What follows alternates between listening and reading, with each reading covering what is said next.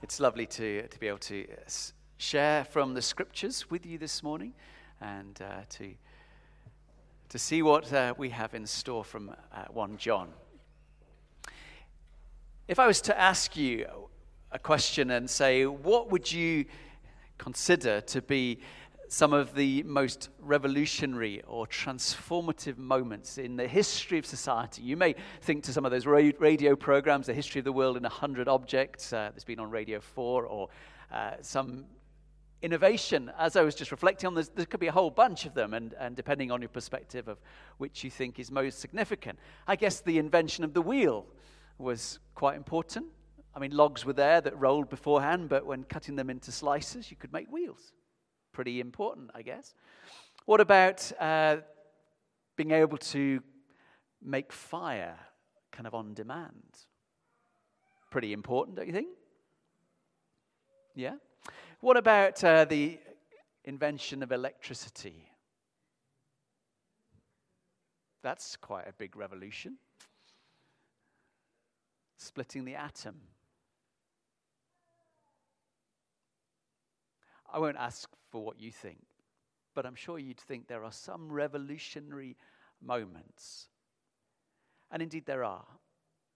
The passage we're going to read in 1 John, I mean, all scripture is powerful, but the passage we're going to read in 1 John is one of those wonderful, profound, revolutionary passages.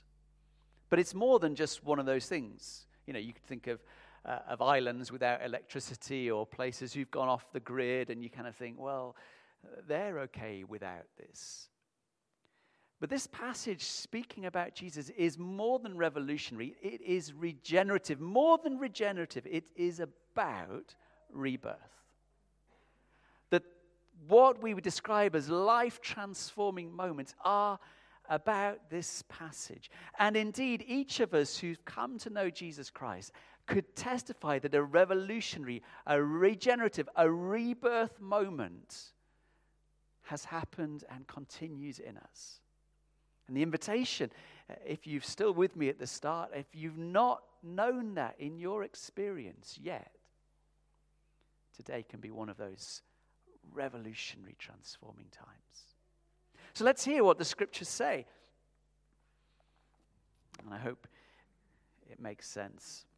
1 John chapter 3, verses 18 to 24. Phil really kindly and wonderfully preached on this last week and spoke of world-changing, perspective-changing things. We carry on. Dear children, verse 18, let us not love with words or speech, but with actions and in truth. This is how we know that we belong to the truth, and how we set our hearts at rest in his presence. If our hearts condemn us, we know that God is greater than our hearts, and he knows everything. Dear friends, if our hearts do not condemn us, we have confidence before God and receive from him anything we ask, because we keep his commands and do what pleases him. And this is his command, to believe in the name of his Son, Jesus Christ, and to love one another as he has commanded us. The one who keeps God's commands lives in him, and he in them. And this is how we know that he lives in us. We know it is by the Spirit he gave us.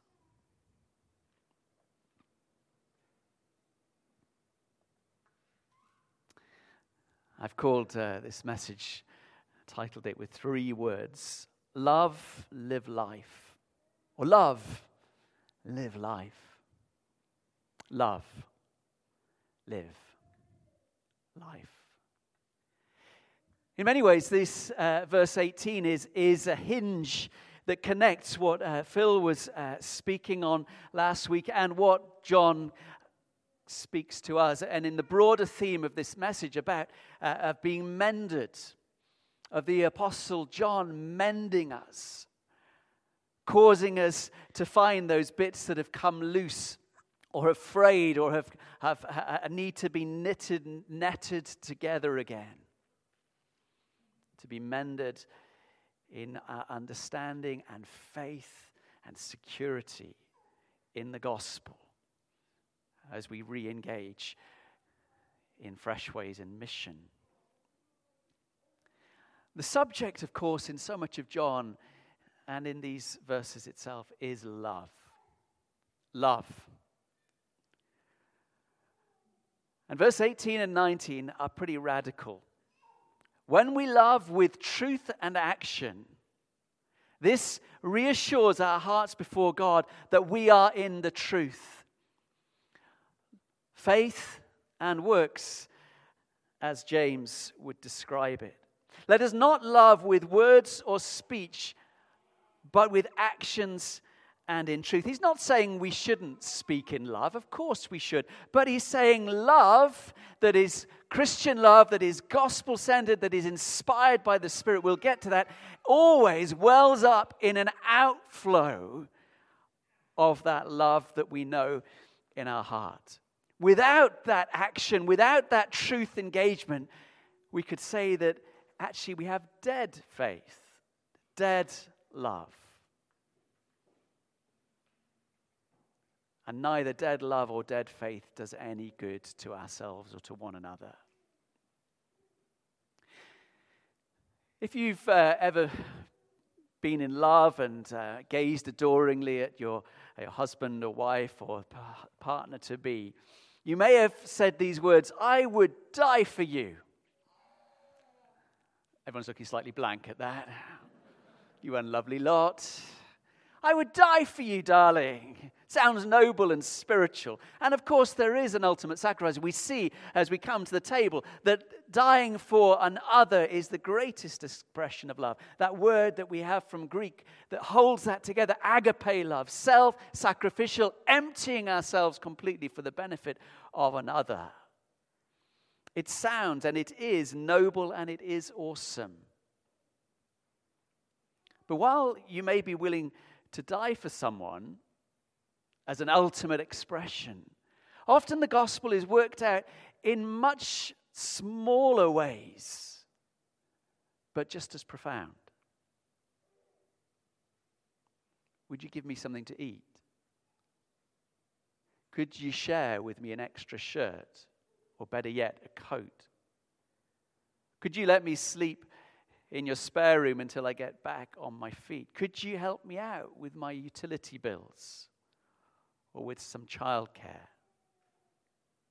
You see, of course, we are called to love. And the example is of course that of the Lord Jesus Christ. But often we don't need people to die for us every day. We just need a little help. You've heard that phrase, talk is cheap. It's a modern saying. And I guess that concept is here. If we love, but it isn't engaged in action, it's cheap talk.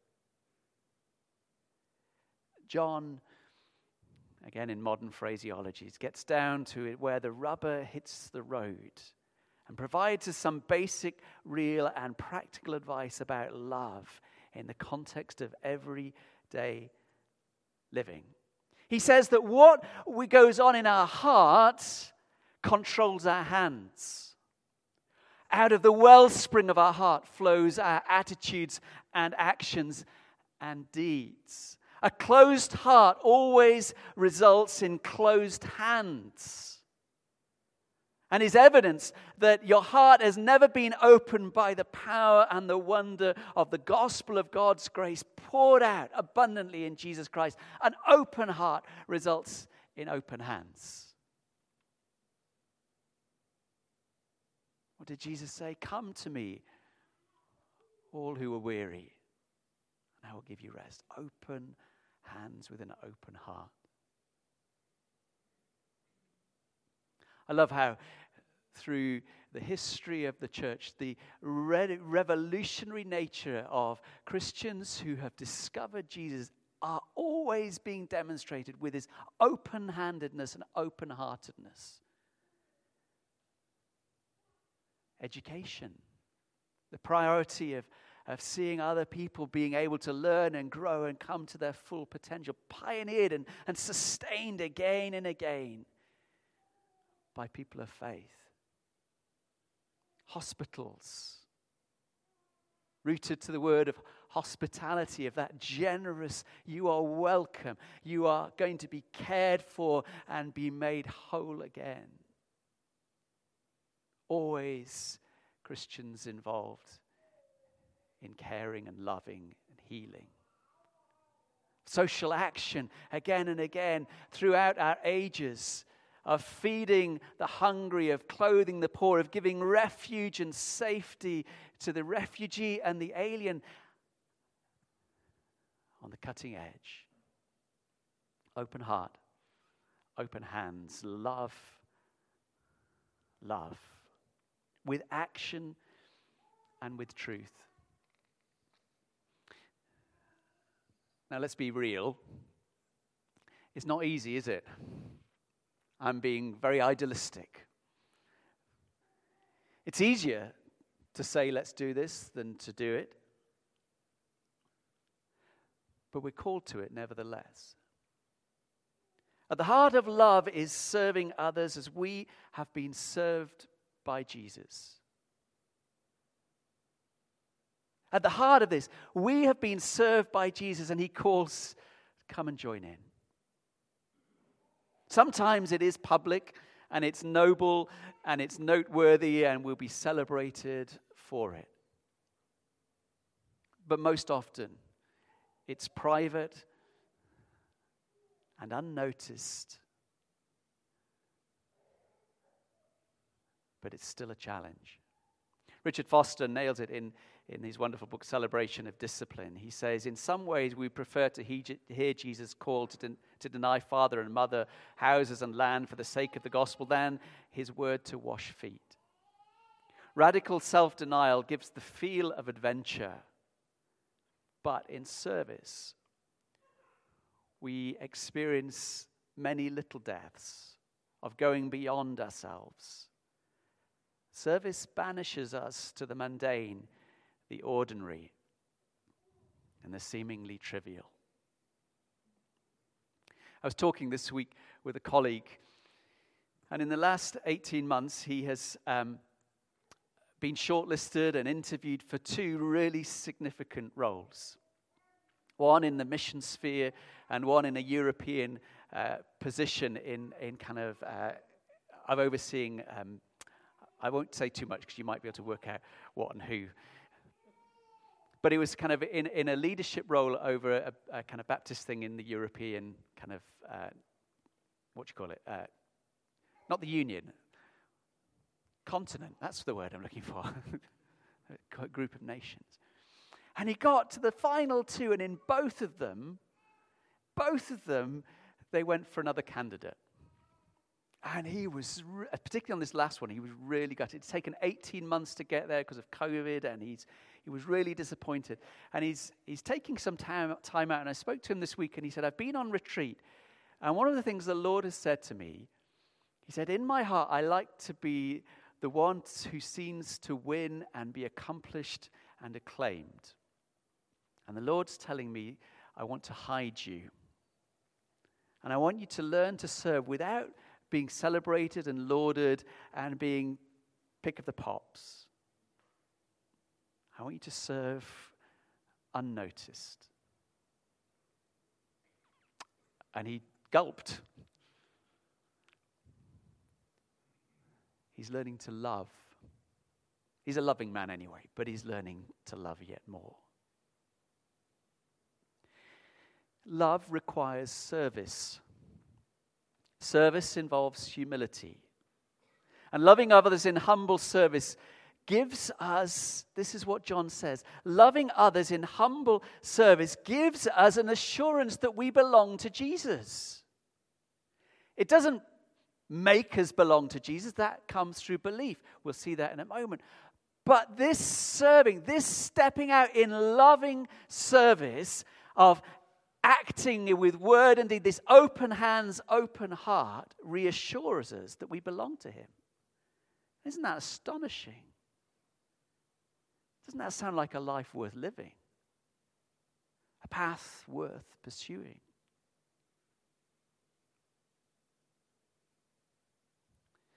Living in the gospel means having open ears and open eyes and open hands to those around us, especially the hurting. Picking up a little bit of the text that Philip preached on last week, the commentator John Stott summarized it well. Hatred characterizes the world, whose prototype is Cain, mentioned in the verses previously. Hatred originates in the devil and issues in its culmination in murder. And its sign and evidence is spiritual death. Love characterizes the church, whose prototype is Jesus Christ. It originates in God and issues in self-sacrifice and is evidence of eternal life. Don't just talk love, demonstrate love. Jesus just didn't come to tell us. He did something. And in a few moments, we'll break bread and pour out the cup to retell of what he did for each one of us. Love, live life. From time to time, in my own experience and in talking and pastoring others, when we walk with Jesus, we get to this place that we find in our heart a condemnation. Have you found this? You can't really be a believer. A doubt settles in. You become self-condemnatory, maybe because of a whole bunch of factors. You've made a promise to Jesus, you're walking, and something happens. You do something, you think something happens in your experience that causes a doubt in your heart to condemn you. Sometimes it's to do with the Eeyore type people. Do you know what I mean? There are certain characteristics who just seem quite down on themselves. You come across them? Not in here, I know. But some people are just more introspective. Sometimes people are more melancholy and find it hard to look up. Sometimes this attitude of the heart can change because of a question of health. How a person feels or the pressures upon which we are living through affects how we think. You know, this consistent stress or worry or depression, it's like clouds, or people talk about the black dog that never leaves, or it becomes really hard to see hope. Maybe due to a specific sin. It may be to do with circumstances, but whatever the cause, the problem can be a real one, and it can be quite widespread. How, as believers, do we deal with such doubt? Verse 20, if our hearts condemn us. There are two things I need to say on this. The first is that sometimes our hearts rightly condemn us. John in his gospel talks about the Holy Spirit working in our heart, pricking our conscience, and about the judgment that's to come, and causing us to become aware of our wrongdoing, of our sin, of how far we've fallen short. That is a work of God. Sometimes our hearts rightly condemn us, that we need to be alert to the promptings of our heart. We need to be soft-hearted to the Holy Spirit, because if we don't, we become hard-hearted, and we don't see actually that sin matters at all. It happens when we become caught up in habits, closed up and closed hearted. Our conscience can call us out. And God, in His grace, by His Holy Spirit and mercy, can help us recognize that, to come back to repentance, to come back to God and say sorry and turn from it again and again, to see these things overcome and conquered. Verse 17 tells us that He will motivate us in this regard. He sees everything. He knows what's going on in your life. He knows the deepest memory and the darkest secret. He knows everything. He knows us better than ourselves. And because of that, He draws close to challenge us to say, this isn't the life that I caused you to live. He inspires us and encourages us and challenges us to put it right. On the one hand, our heart does condemn us when the Holy Spirit is at work. But also, our heart can condemn us because it isn't the work of the Holy Spirit. Our conscience may also be too severe. It may hold us in that place of guilt and shame, of being unable to forgive ourselves, of being unable to move on, of being unable. You are not worthy to receive the love of God. There was a guy that I used to know in my old church. He would turn up a lot of services at whatever time of day, morning or evening, pretty drunk, and sit outside by the notice board and tell me he was in the Navy and the submarines, and he never quite got round to saying what he'd done. But there was something that happened, and he said, I can never be forgiven. And the amount of times I sat with him one evening on a Christmas Eve, suicidal, and he said, I just should end it. I can't move forward.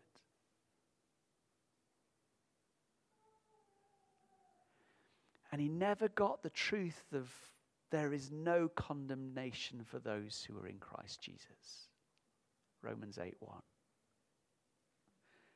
He never could grasp that God is greater than every sin. He could never understand and recognize that God knows all, even the worst, and He is the perfect judge, and Jesus bears it for us, and none of the believers' failures or the sinners' failures or successes have escaped His notice. This is the difference between our conscience and the fact that He knows everything and is still graceful and still merciful towards us. Isn't that astonishing? And He still accepts us in Christ Jesus. If you want revolution in your life, grasp that again. If you want rebirth in your life, God is greater than our hearts. God is greater than our mess-ups. God is greater than our failures.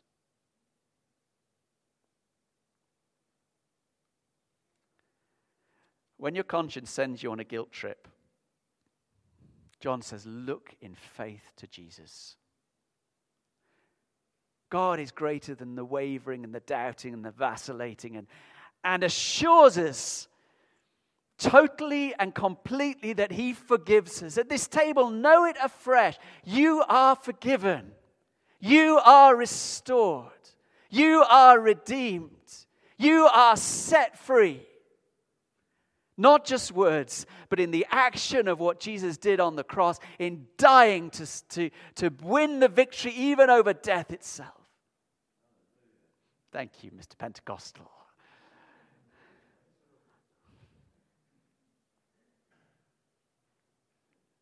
Once and for all, complete, perfect. He is faithful and just to forgive us. Love and live. Dear friends, if our hearts do not condemn us, we have confidence before God and receive from Him anything we ask because we keep His commandments. Look at that. Olympic goals.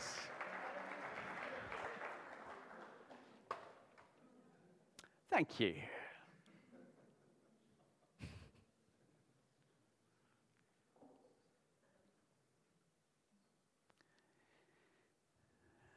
John wants to say to us, loving others as we've been loved by Jesus assures us that we're in the truth. Even when we don't do it perfectly, God says, trust me, not your conscience. Our conscience isn't infallible. It's not always correct, but He is. We can be confident in God. We can be confident when we pray. Even if you're not prayed, even if you think He'd turn His back on you, you think, why would He listen to me?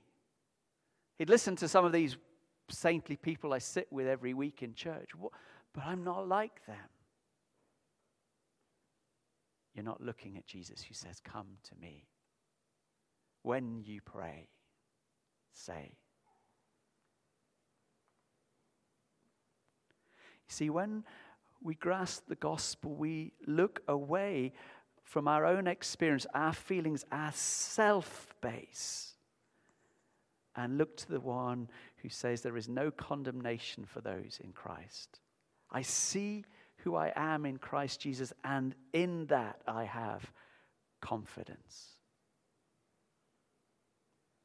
Love and live. Even when we're shocked by our own lack of love and that we're not actually very good at putting this open-handedness, this faith commitment into action. When we're shocked about that, John still encourages us to see it as a sign of grace. In spite of everything, we know our faith is true, not because of wishful thinking or blind faith, but rather, as 1 John 3:16 says, this is how we know what love is. Jesus Christ laid down His life for us.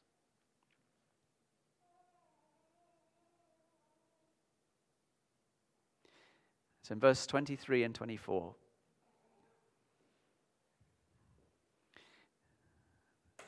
summing up, Jesus, when asked what is the greatest of commandments, expressed in John's gospel again and again. First, there must be this explicit belief in the Son, Jesus Christ. Did you hear it?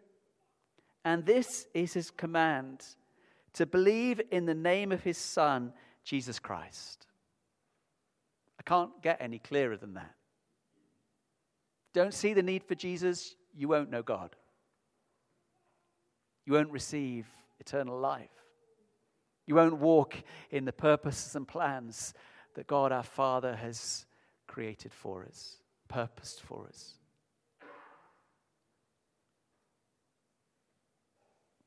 Christianity is explicit and unique and exclusive, but it's for each one of us, universal. This is His command, to believe in the name of His Son, Jesus Christ. Do you? If you don't, please do. Not because I say it, but because He is the way, the truth, and the life. And explicitly linked to that, don't divide them. And to love one another as He has commanded us.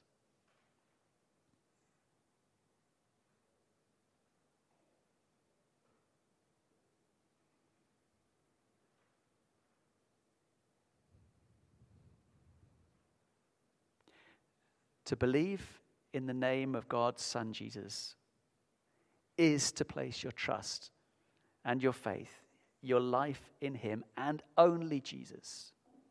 Don't hedge your bets because the others will fail.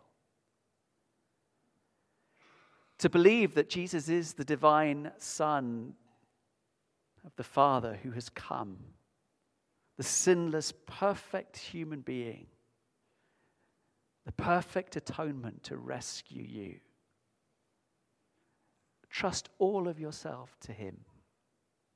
Not part, not most, all. If you don't trust in the biblical Jesus, you're not putting a trust in anyone at all. So love, live, and life. A new commandment I give you, love one another.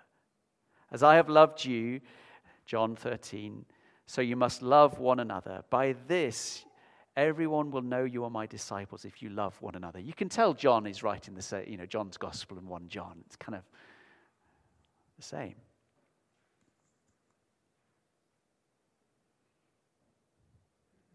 It doesn't really leave much wiggle room.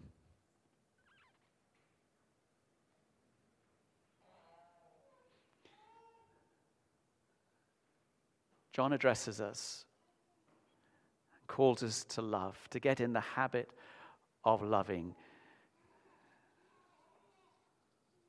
to live in love, and also to live life.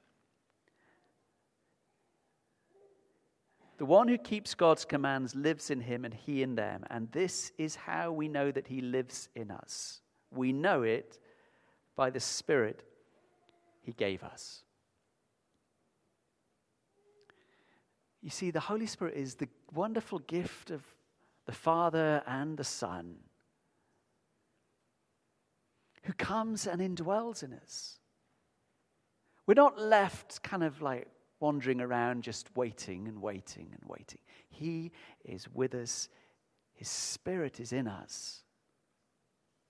The Holy Spirit inspires us to confess Jesus Christ, to name him as our Savior and Lord, to trust him.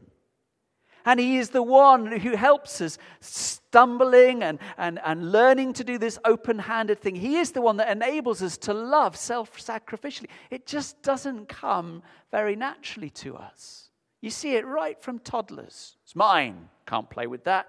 Get off it. And that is replicated again and again in every generation, in every culture, big politics and family life. But the Holy Spirit initiates this reform, this regeneration, this rebirth that says, I'm now secure in him and I can now live open-handed because I'm trusting that he is good for me and I'm happy to give. I'm happy to love. The world may say it's stupid and weak, but it's the Jesus way. He, the Holy Spirit, is the one who empowers us to love the unlovely,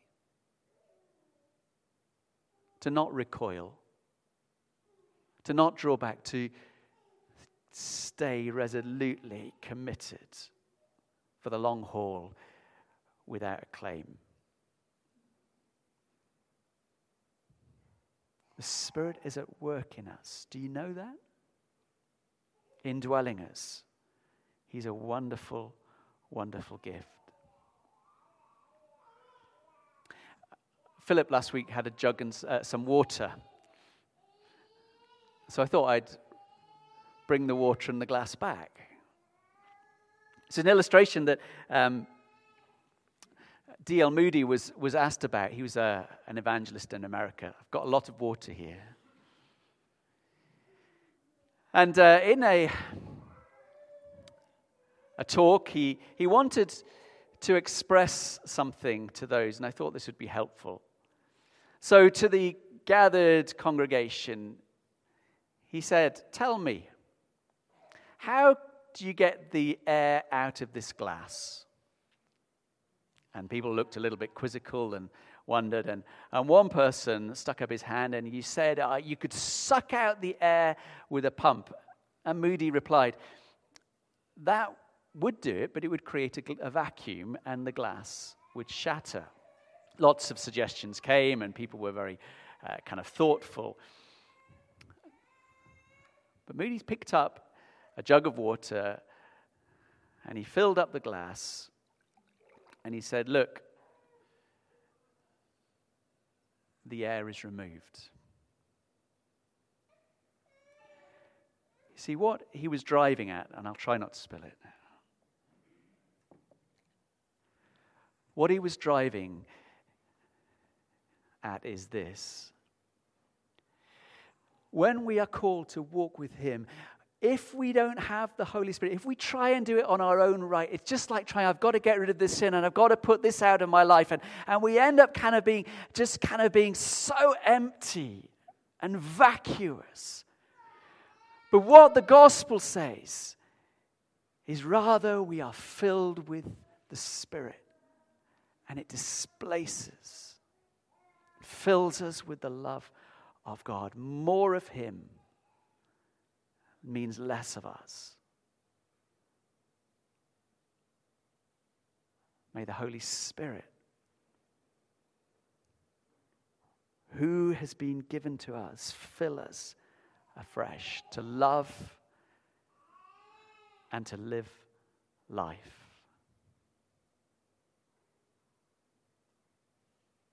Let's pray together.